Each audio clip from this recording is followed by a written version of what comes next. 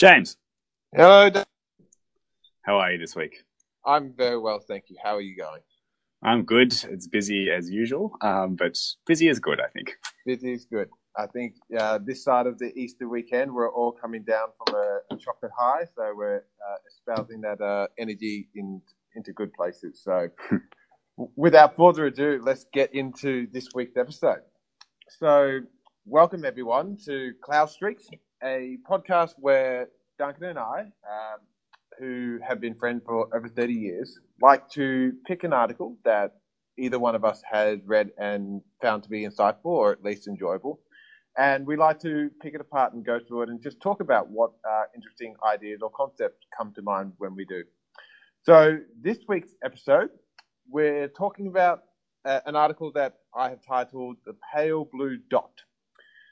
So this article was written by a fellow called Zach Rana, who is a writer who likes to play at the intersection of science, art, and philosophy, much like Duncan and myself. So you can actually find more of his work at designlock.com. We'll also put all of the links that we cover in this episode in the show notes, so you can also find them there. So this piece in particular starts with the story behind a photo called The Pale Blue Dot. So it opens with when the Voyager 1 probe was 3.7 billion miles from Earth, and a man named Carl Sagan made a request. Now, if you don't know who Carl Sagan is, think of him as the Neil deGrasse Tyson of the 70s. If you don't know who Neil is, then think of them both as rock star astronomers, people who have popularized astrophysics and science in general for their respective generations. So Carl Sagan made a request. He asked NASA to turn the camera around and take a picture of Earth. So what happened next was Carl sent out his own reflections on this momentous occasion. And I'm going to just read to you an abridged version of his quote. You can find the full text in the original article, but this I wanted to read to you here. Look again at that dot. That's here. That's home. That's us. On it, everyone you love, everyone you know, everyone you've ever heard of, every human being who ever was lived out their lives. The aggregate of our joy and suffering, thousands of confident religions, ideologies, and economic doctrines, every hunter and forager, every hero and coward, every creator and destroyer of civilization, every king and peasant, every young couple in love, every mother and father, hopeful child, inventor and explorer, every teacher of morals, every corrupt politician, every saint and sinner in the history of our lives, there on a mote dust suspended in sunbeam. So I'll just pause here and let the enormity of those words sink in.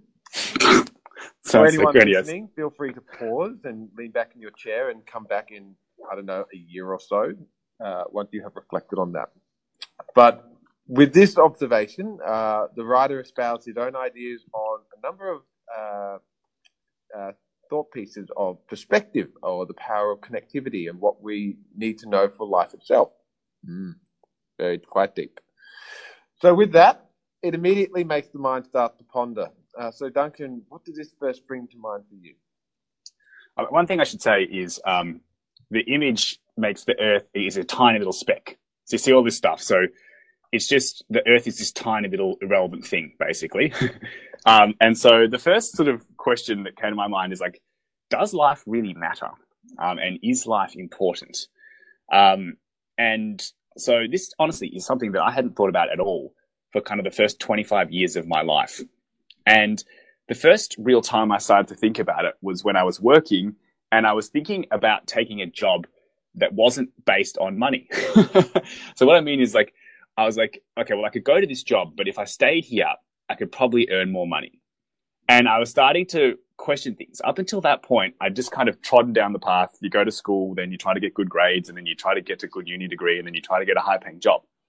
And I was kind of in a place where I could have, if I was still standing, be earning hopefully a lot of money right now. But I basically was choosing to go down a different path. And I kind of thought that the purpose of a job was to earn money and that you didn't want to work if you didn't need to. So, for instance, my favorite time growing up was summer holidays. And if I could do summer holidays my entire life, then that would be great. And so if I could save enough money to never need to work, that would be the ideal outcome. And the very first time I was sort of thinking about this was in work when I was about 25, and I started to believe that money wasn't that important. And there's this saying that like no money will make you sad, but a lot of money won't make you happy. And the studies from America say that that's about $70,000, that crossover point. Obviously, if you live in a more expensive city, it costs more. And if you've got, I don't know, dependents, it'll be more. But as an individual, it's $70,000. And that was really, really breakthrough for me. I just kind of always assumed that more money was better. So anyways, I'll stop here. James. So, Duncan, if I can just try to understand your answer. When asking, firstly, is life important, it seems to me you equate it to earning money. No, like basically up until that point, I'd never asked myself that. Mm.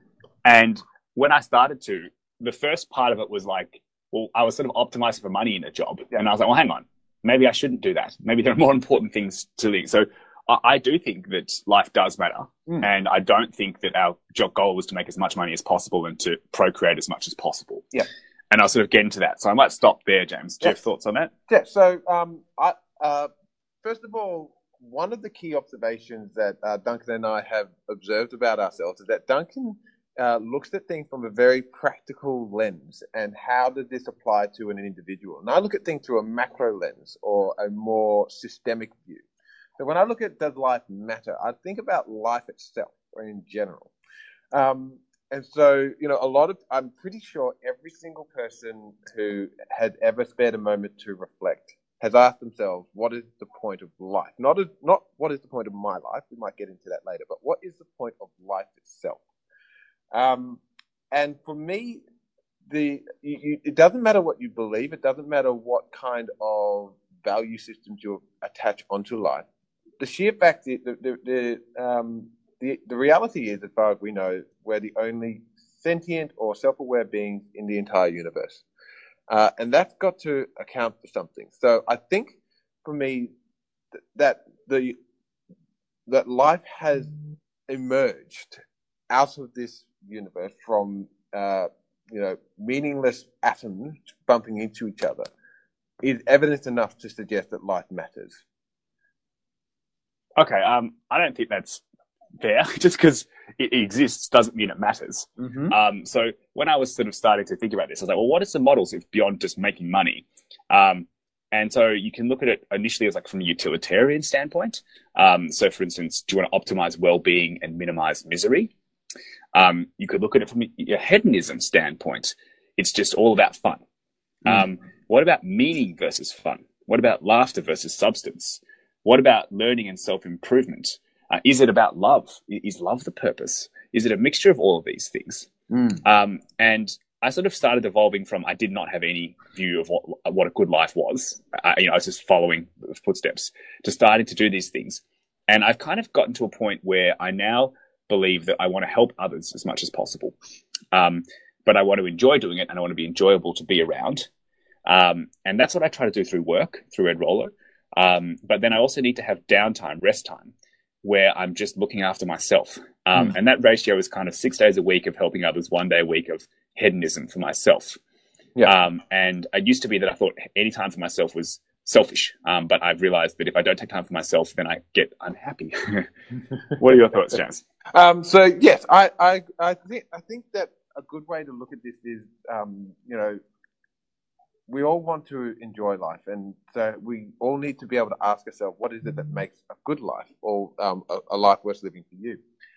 The way I like to look at it is, I think all of the things that you mentioned, so just to help anyone listening, utilitarianism is basically where you apply a value-based system on the outcome of any action. So it's kind of like, what things will maximize the good in the world? What things will maximize the benefit of a particular action?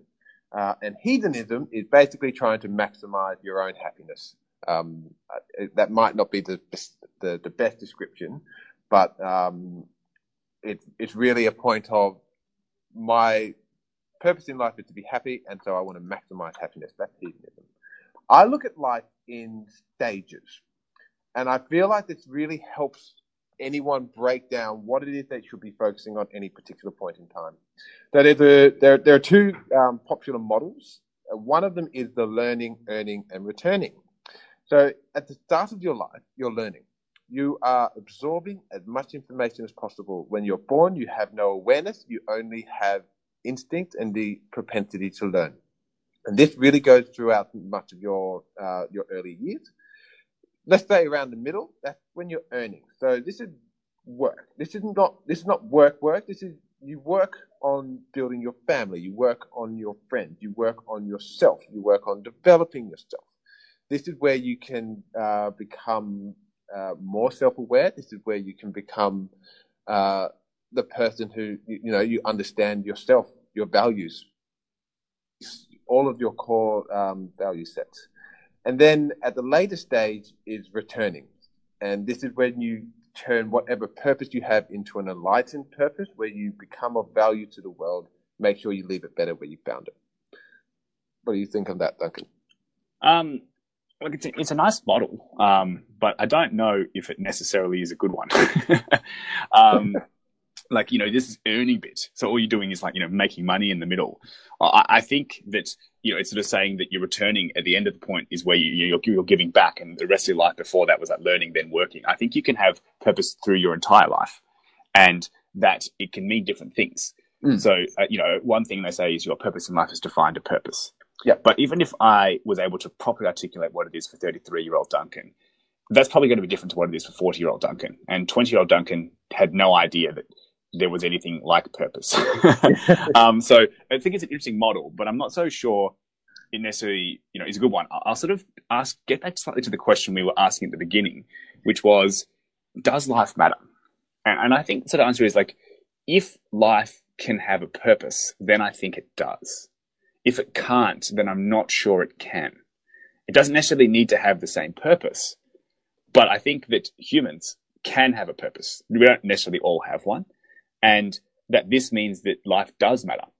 So as an example, we're all atoms, right? But some atoms are, an inert rock, and that doesn't necessarily matter. Or maybe it does, but I think that the humans with an ability to have a purpose matter more than a rock. So I thought I'd just put that out there. What are your thoughts on that, James? So it was said at some point, I can't remember where I picked it up, but the only difference between the atoms colliding in the vastness of space and atoms colliding in a person's head is agency. So there are some people out there who believe. And what's agency? Just put the definition for that for people. Fair point, Duncan. So agency is basically your own self-awareness, or your ability to take what would be considered natural momentum and pivot or change it on its head. So, for example, if Duncan were to, steal my car, for a bad example, the natural reaction may be to get upset and chase Duncan down and try and get my car back. But the brain has this ability to decide for itself how it wants to react. So again, I guess that's a very poor example, but where I'm getting at here is so the agency has an ability to sort of think, basically. Yes, the ability. Whereas a rock may not have an ability to think. Yeah. So that's really short. It was quite a long explanation there, James. Cool. Well, I like to give analogies because analogies are approximations, and by approximation it means you don't understand the concept well enough. So I'm compensating there. So to go to your point, I think having a purpose does make a good life. Whether or not we can go into it, having a purpose doesn't necessarily. And I think that's your purpose could be misery for others, Okay. and therefore does not mean a good life. So I think life can have a purpose, therefore life can matter, was what I was saying. I think you could argue that I don't know, Hitler's purpose wasn't so great, and therefore didn't necessarily make a great life. I know that's picking an extreme case, but yeah. So we can definitely dwell over the semantics of the benefits and the potential catastrophes of purpose itself. It's about what makes life important. Is it important? So do you think that life is important? Yeah. Yes. So I don't think it's purpose that makes life important, because the sun could cough in our direction tomorrow and wipe out all life on Earth. And that would be the end of it. Everything that we've worked towards on this pale blue dot will be for naught. So I don't think, and the other part of that is that life is not you and me. Life is a system of organisms. So to me, I think life is important because I think the universe has augmented for this to be possible. I don't know why, but it has. Whether we're a random mistake or something that has actually evolved out of this, my belief is that because we've evolved out of it, it matters. It matters a great deal. And so you, like, this is where we started, which I didn't agree with. Just because we exist doesn't mean we are important. Because you could label the same argument at anything. A rock exists, therefore it's important. Well, I think that what our have you got lives, against rocks, Duncan? no, but I think that our lives, are able to be more than rocks because we can have agency, as you said before, because we can have purpose. Yes. And so therefore it is possible. But you didn't say that. But Well, you just I said didn't just say because we that because exist, I kind it of, therefore makes life important. I don't think that necessarily is fair because lots of things exist. Okay, so I guess I kind of embedded that in the concept of life. So the difference between a rock and a sentient being is this level of awareness, and we should probably also make a clear distinction between life as a single cell organism and life as a self-aware human being. So life matters because yes, I think your point is a little bit more well constructed than mine in the sense that we can give ourselves purpose. But the other thing to that is everything is connected for a reason. The same reason why we want to have, well, it makes sense for someone to want to have a purpose to add value to the rest of, mankind. We want to be beneficial to all others, to create value for them and for ourselves. So I think life matters, but not because we can give ourselves purpose. I believe life matters as a result of having purpose. Well, not as a result. Purpose is a result of life mattering. That's a circular argument to me. So I think you're saying it's actually the same thing. Anyways, let's move on slightly. Okay, so if life can matter, right, which I think it can, and I believe it can because, if you talk, well-being is a thing for people that are able to have agency, and misery is a thing.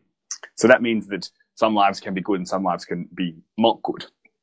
And so that was sort of, the next question, like, is all life equal? So for instance, is the life of, I don't know, a lamb, a sheep, as valuable or equal to the life of a human?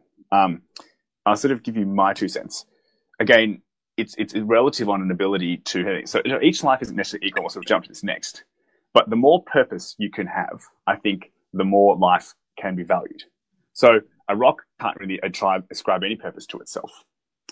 A tree might have a purpose, but its purpose is set. It's imbued. It can't choose. It's to make as many trees as possible. Then as you sort of go up the sort of stages, and as far as we know, humans are the most sentient. Dolphins meant to be second and elephants third. Don't ask me how they figured that out. But a sheep, can have, decisions. It can feel good. It can feel misery. So his life does have purpose, but it doesn't necessarily able to choose, or can have, as much as, say humans are. So net, the potential for it to matter, I don't think is as much as a human. What are your thoughts on that? So, is all life equal? There are different ways of coming to a conclusion on that. A flip side on the level of purposefulness is the ability to suffer. So one way that I find helps me look at this kind of question is the ability for one to suffer. So when you look at something like an ant or a cockroach or most of the insect species, their level of suffering is much less than that of a human being or even a mammal, so to speak. So to answer your question, no, life is not all equal. The sheer fact that we have such a variety of species and different kinds of animals, I think, is testament to that.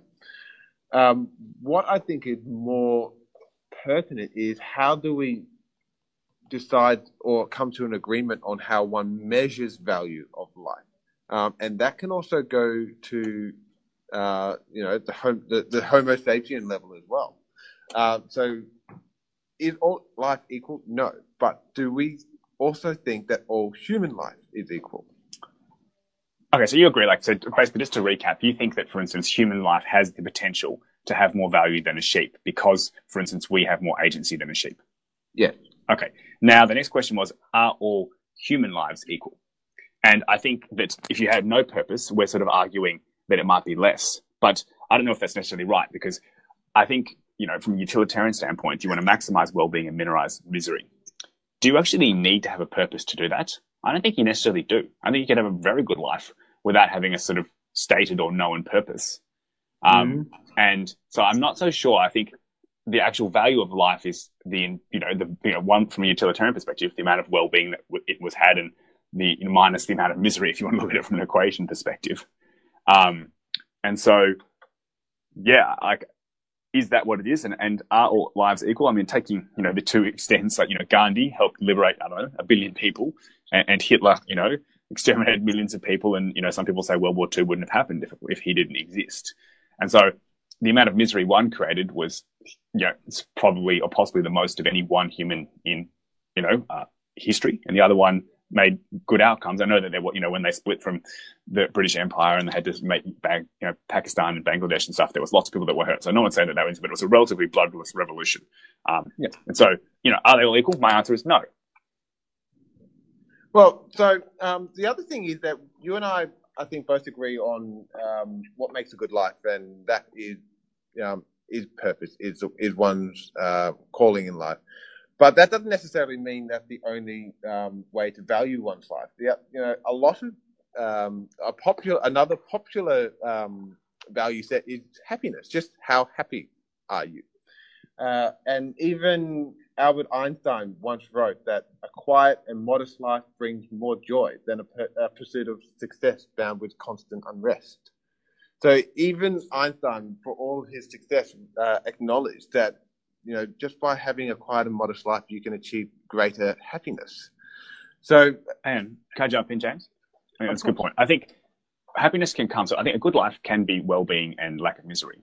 But I think what we're trying to say, or what I'm trying to say, is that purpose is a way to get well-being, and that without it, you might have, happiness comes from sugar high.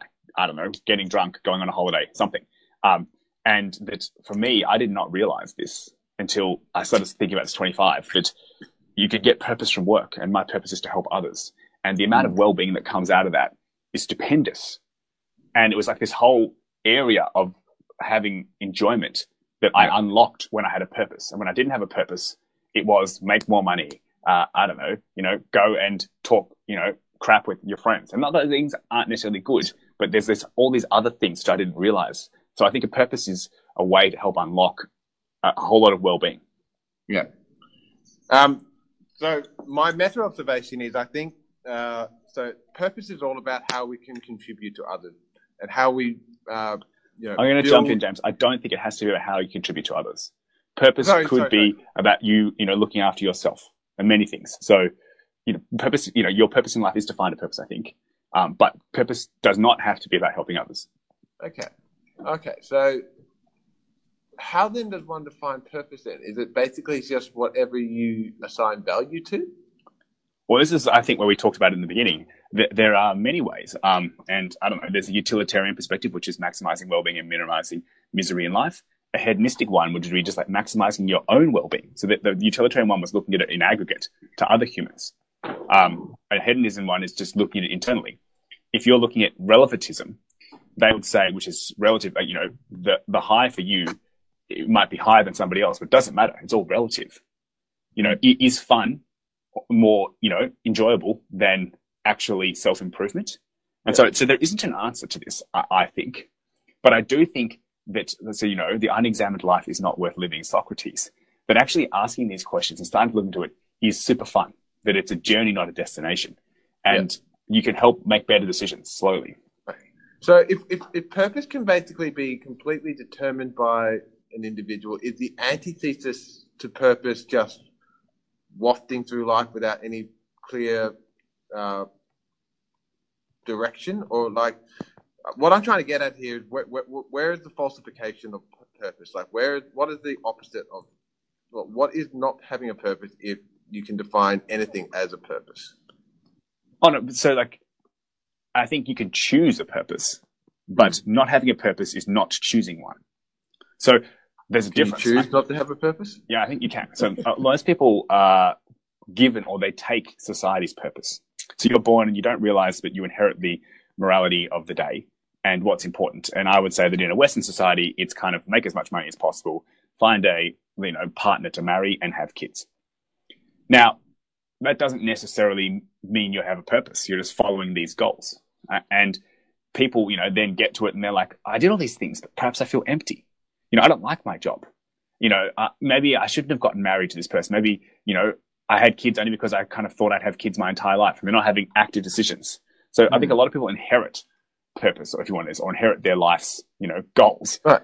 Can I add to that? So the way I understood your previous premise was that is, to me, the definition of someone not having a purpose, simply prescribing their life to a indoctrined way of living seems to me like someone who doesn't have a purpose, or someone who did not stop and think about what it is that they want out of their life, or what is their own personal purpose. It sounds like that if a person were to simply grow up in their culture and prescribe to the values set for them by that culture, that seems to be an unpurposeful life. Yeah. The way I understood how you were describing it is that by stopping and taking stock of what it is that you want out of life, that's how you get purpose. You can't have purpose bestowed upon you. You can only choose for yourself what purpose is. Would that be fair? Yeah. That's kind of what I was saying. You said that if anything can be a purpose, does everyone have purpose? And I said no, because some people don't actively choose. They are passive in what it is. And yeah, so, passive, that's the word. So I think that's the case. But I think we've gone down a major rabbit hole. Yeah. As we want to do. So one of the things I kind of wanted to say was, if you're sort of getting back to where we were before, if not all human lives are equal, because some have, can add more well-being to the world, so the ability for them to help others and reduce misery is higher. Does that mean, for instance, that, whoever is the single most person that adds most value, improvement to human life today, Elon Musk, if that person was going to die, should they, for instance, get a priority in getting a heart transplant because they need it over somebody else, or should it just be all equitable? And so, James, what are your thoughts on that? Do you think that if they aren't equal, which I think is kind of what we're saying, therefore, because they're going to help others more, should they have a priority? What are your thoughts there? So we jumped out of the rabbit hole straight into a big can of worms. So this is the eternal struggle between consequentialism and deontology. So consequentialism being Elon Musk is arguably the most consequential human being on Earth. What he's working on right now in terms of sustainable energy, interplanetary species or exploration, and a whole raft of other things, it could be well argued that he's the most consequential person in the world. However, you could be faced with a dilemma where you have a child on a operating table who is sick, but he's not going to die. And then in the other room, you have Elon Musk, who is going to die. You could take, let's say, the heart out of the child and put it in Elon Musk and potentially save the entire human race, because an asteroid might be coming to Earth and we don't even know about it. And because of Elon Musk, we can become interplanetary. Do you then justify yourself by killing the child, or even electing not to save the child in order to save Elon Musk? So for me, no, you can't do that. And to try and just put it in a very quick soundbite, it's basically a point of escalation and a very, very slippery slope. If you can do that for Elon Musk, then where is the line drawn between choosing between two actions simply because one had the greater outcome than the other. So, I mean, but basically, you have to draw a line somewhere. You know, you don't just have, we can't have lines ever. You know, the existing line is like, I don't know, if there's a ship and there's only life rafts, women and children first. But what if one of the men is Elon Musk? If it is true that he is the most consequential person, should he not go before them? Yeah. And if, you know, I think there's a level of like, well, should you kill someone to take the heart for Elon? You know, and maybe Jam's saying no, but what about heart transplant? Someone's died and, you know, Elon, should he jump to the front of the queue because he's the most consequential, or should it be first in, best dressed? And I honestly think that it's very, very hard. There's no sort of, I think, clear thing here, but net, if human lives aren't equal, and I do think that, you know, is true, to say everyone is exactly the same, to me, doesn't ring true. Yeah. That then, if he was the most consequential on that list, I think there's an argument to be put forward for having him, you know, get it first, basically. Yeah. So, first of all, this is rampant in the world today as it is. I mean, anybody who has the resources has a whole raft of medical facilities available to them that is not available to the vast majority of people on Earth. So we already prioritize or give preferential treatment to people who have resources. So, but to answer your question specifically, if there was a queue and they all needed a heart transplant, do I think Elon Musk should go to the front of the queue? Personally, I say yes.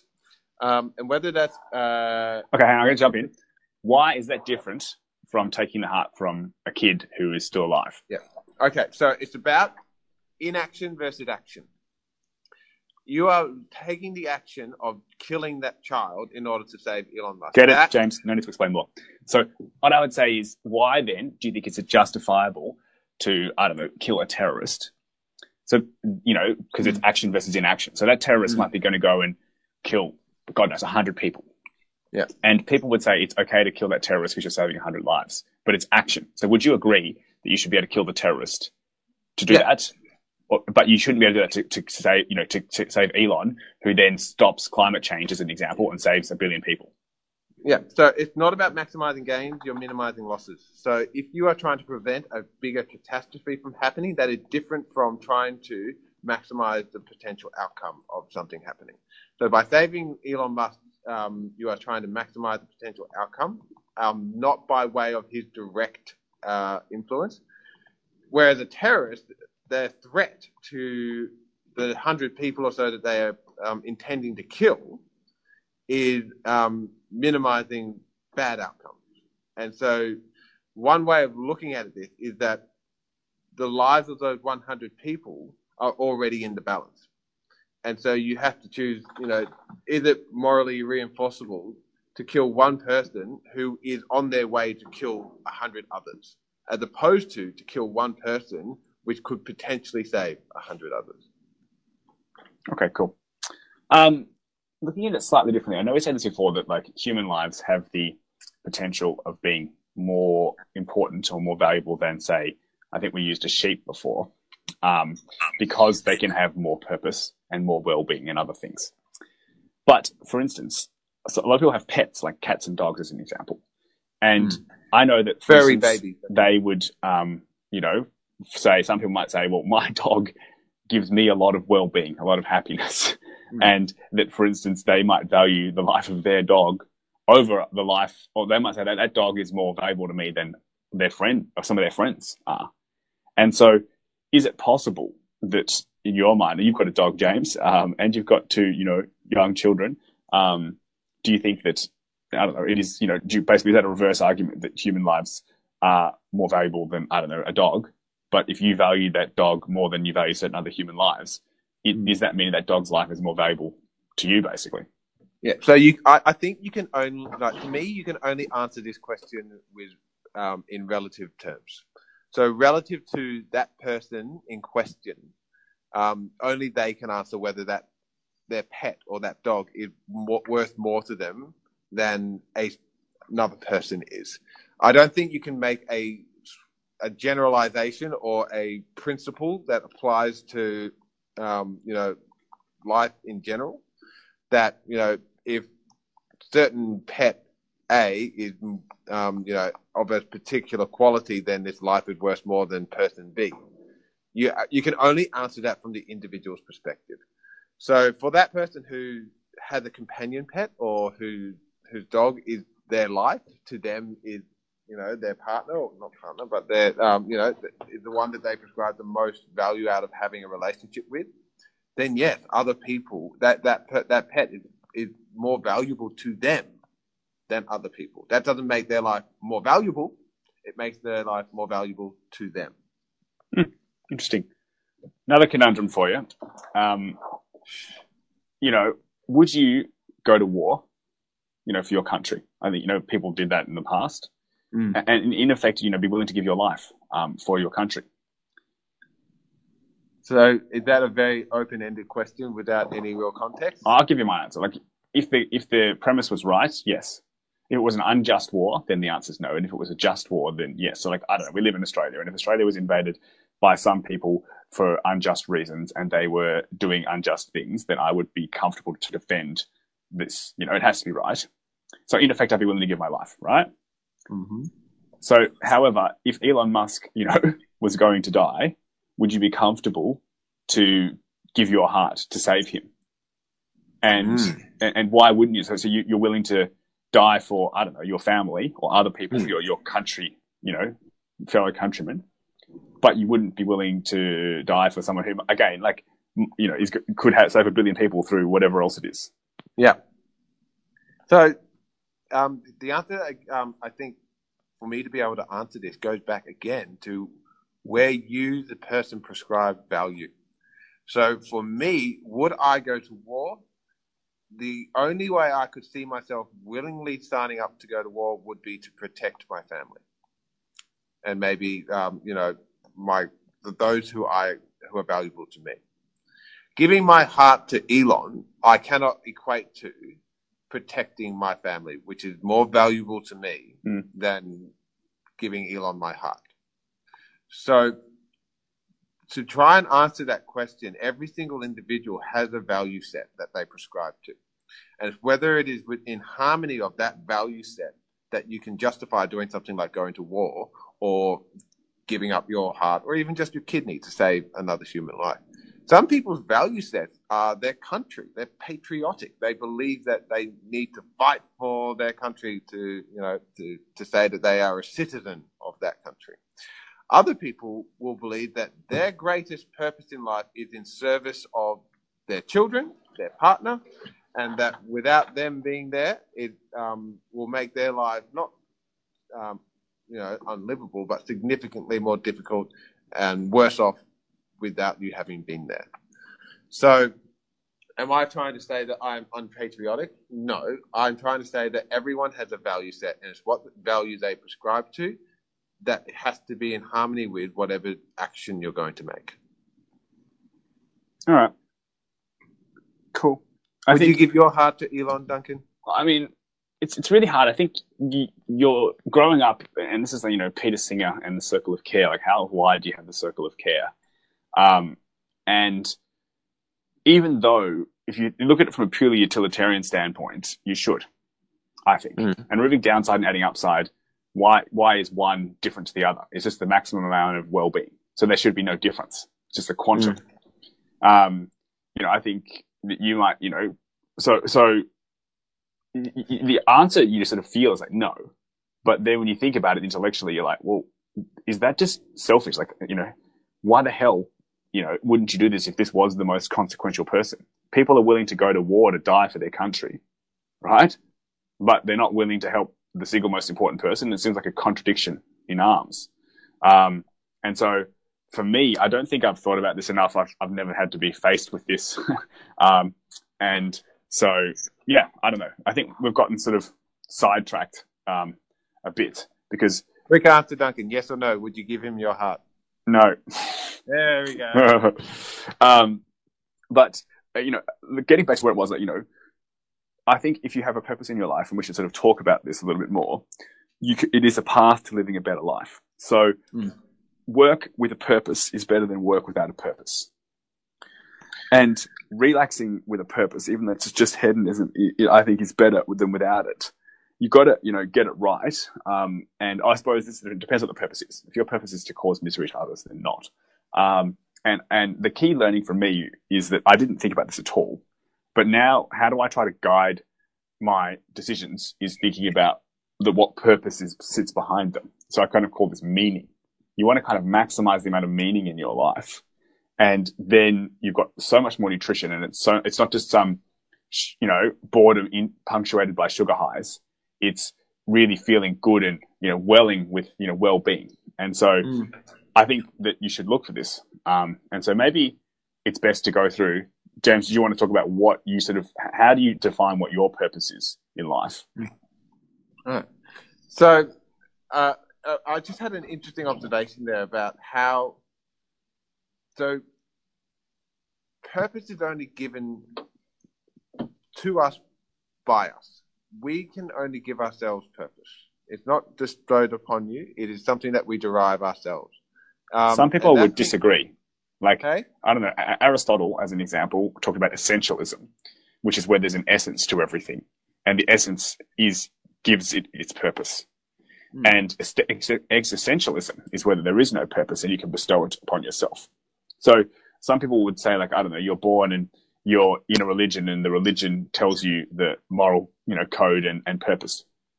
And you're part, whatever else it is. So the way I understood it is existentialism is basically the fact that you exist, therefore you matter. No, existentialism means that there's no point to existence, is my understanding of it. Isn't that nihilism? No, but you can create a purpose. You're not given one at birth, but you can give yourself one. Whereas essentialism is where you are given one. So you don't get to choose it. It's a difference. That a tree is given its purpose. It doesn't get to choose.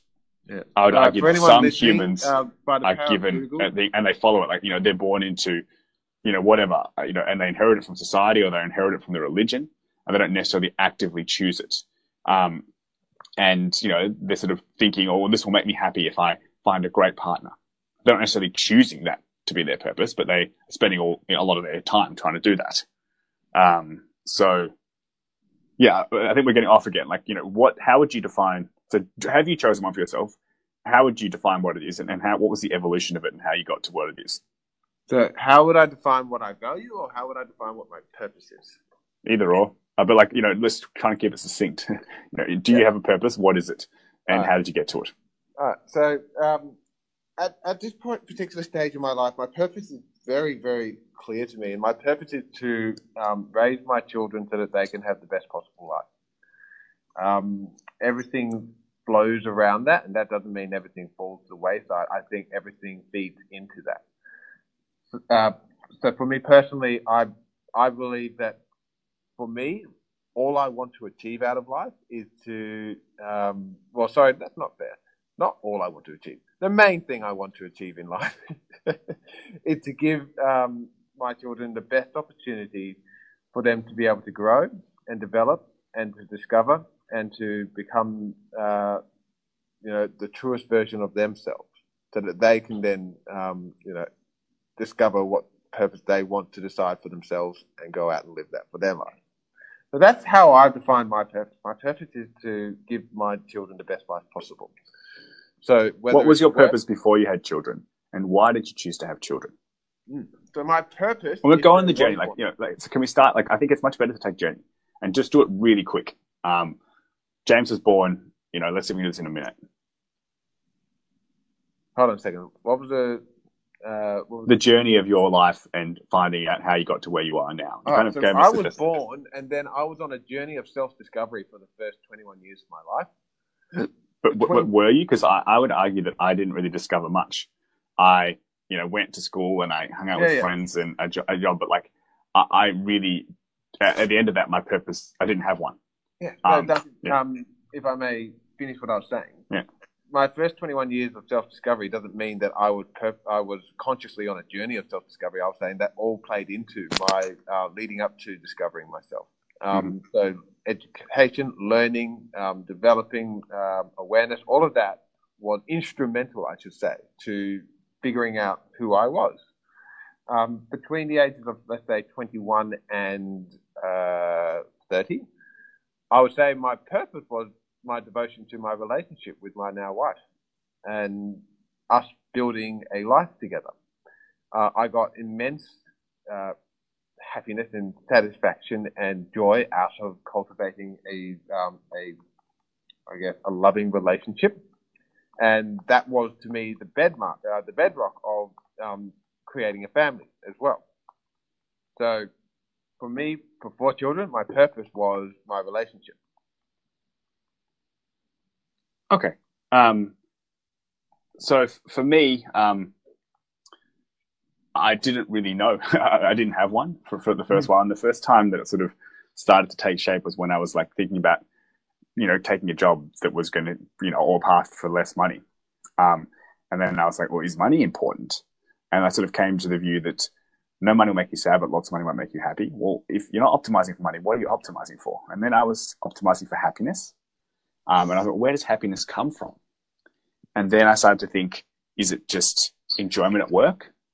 I like this, it's challenging. Or is it that the work helps others and that the work that helps others makes it meaningful and then I enjoy it? And that's kind of sort of where I sort of ended up from a work perspective, which was I wanted to help others and to maximize the amount of help to others and that then I would enjoy it. And then the sort of final evolution was, hang on, but there's a feedback loop. If you're doing stuff which you don't actually enjoy, but it's helping others, you won't do as good a job at that than you would if you enjoyed the work. So I used to worry that focusing at all on enjoyment at work could mean that I actually didn't do what was right to helping others the most. But I realize now that if I enjoy it, it'll actually maximize more. So there's a balance between helping others and enjoying it that gives you the optimal outcome. And the final evolution beyond that was like, well, anytime that I'm not doing that is not good. And therefore I'm not going to be happy. So anytime not working was a waste. And therefore I was unhappy. And I basically got to the point where I worked every minute I was awake. And then I became unhappy. And I realized that, life is doing the right things and doing things right. And I might have been doing them wrong.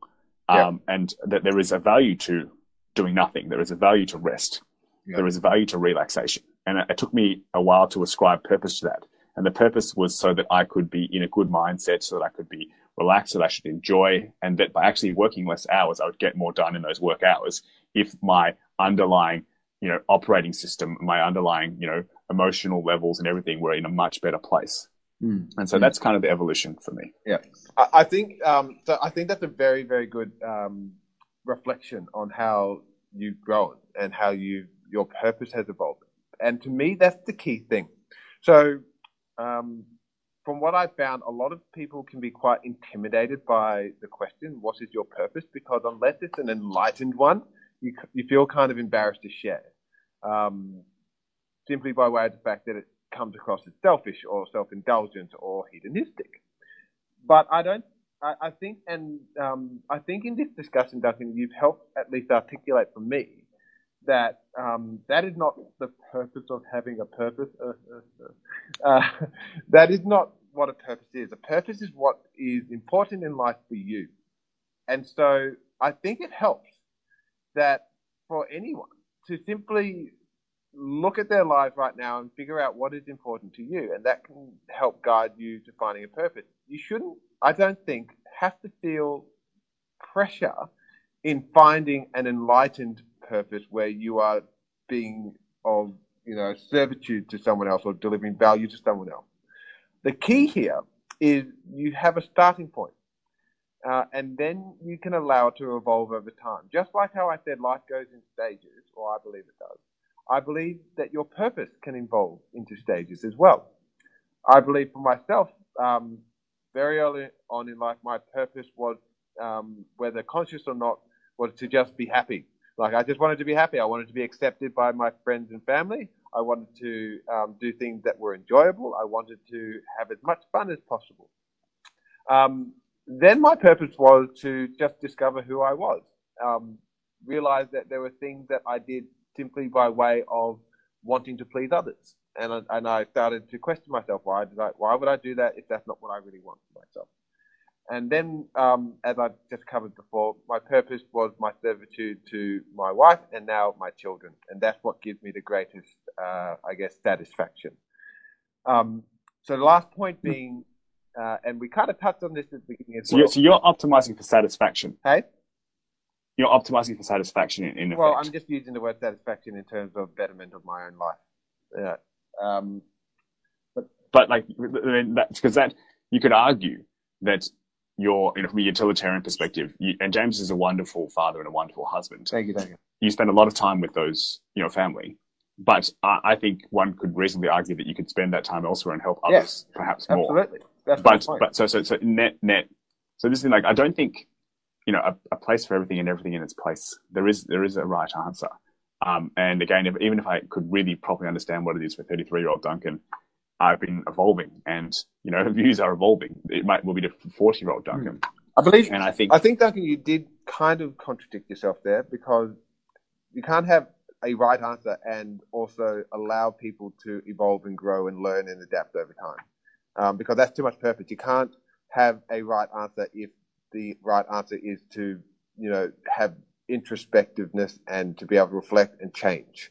I think that is the approach one can have, and the ability to reflect and change is part of growth. And I'm sorry to jump in on you there, but I just wanted to make my last point, which is we touched on just briefly the notion of happiness as being a purpose to life, and we also have touched on in the past that happiness equals progress. So you can start anywhere in terms of.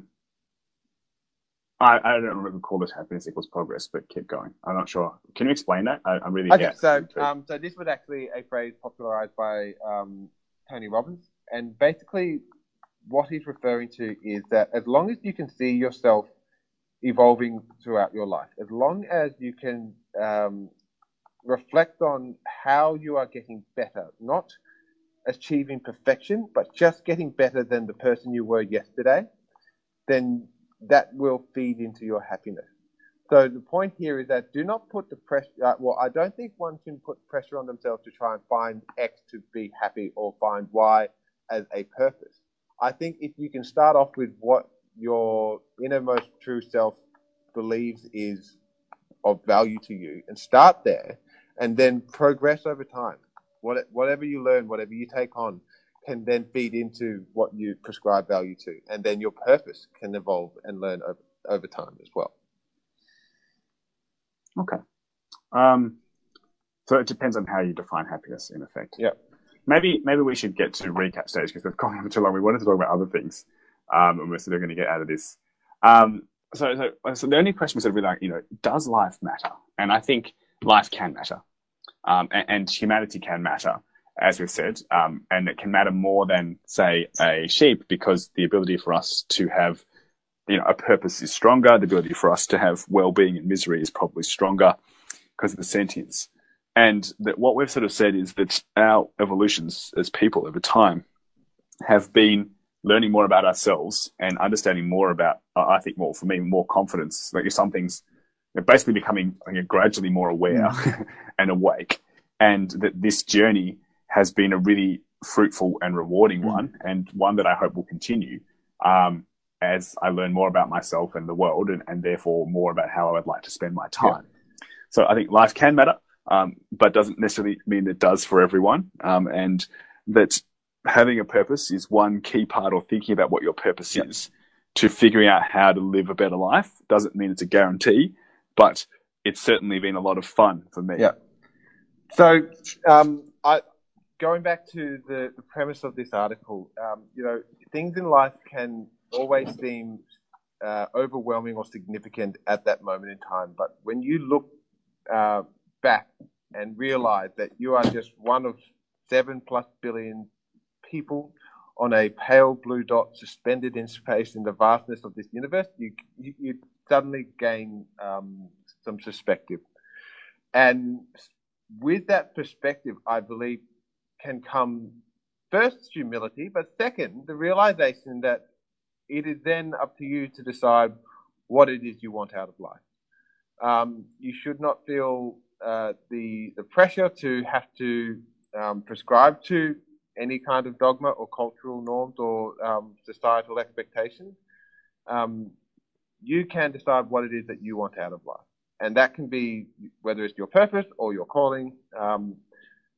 But it only comes from your own introspectiveness. It only comes from your ability to stop, be honest with yourself, and decide, this is what I want out of life. And that's all you need to have a purpose. I think that's a good summary. I feel a bit silly about this, but like, I don't think it only comes from your introspectiveness. I think that you can, I don't know, have whatever it is, a guru, and you can learn a lot from them. And this is steps forward. So, for me, starting to read philosophy, significantly opened my eyes. And it was specifically not from introspectiveness that I sort of started on this journey. It was from looking at others. Well, yeah, but so to me, I'm not it came that you don't learn from others. Like your suggestion basically posits that I don't listen to anyone or have learned from anything or have. No. I just think that there's many places that stimulus. Maybe I misunderstood. Well, the whole purpose is that you were saying information from others all the time, and gurus and mentors. Very important to have mentors, by the way. Are all part of what feeds into your mind and your ability to synthesize that to decide what's important for you. So you can definitely have people guide you. You can lead a horse to water, but you can't make it drink. At the end of the day, it's you, Duncan, who decide this is what I want out of life. I guess I should say. I agree with that. Always get help along the way. I agree with that. I think it only comes from introspection. I thought is what you said, purpose, but I think you can get ideas for purpose from lots of places. What you want to do, you can decide. I'm sure you can follow blindly out as elsewhere, and that could probably lead to happiness as well. If you're a monk, you might be choosing to take their, doctrine, and you might live a very good life. Our favourite soundbite, the old monk in the distant mountains. Cool. And on that bombshell. All right. I've really enjoyed this, Duncan. I think we stretched each other in a lot of ways. So I hope you enjoyed it as much as I did.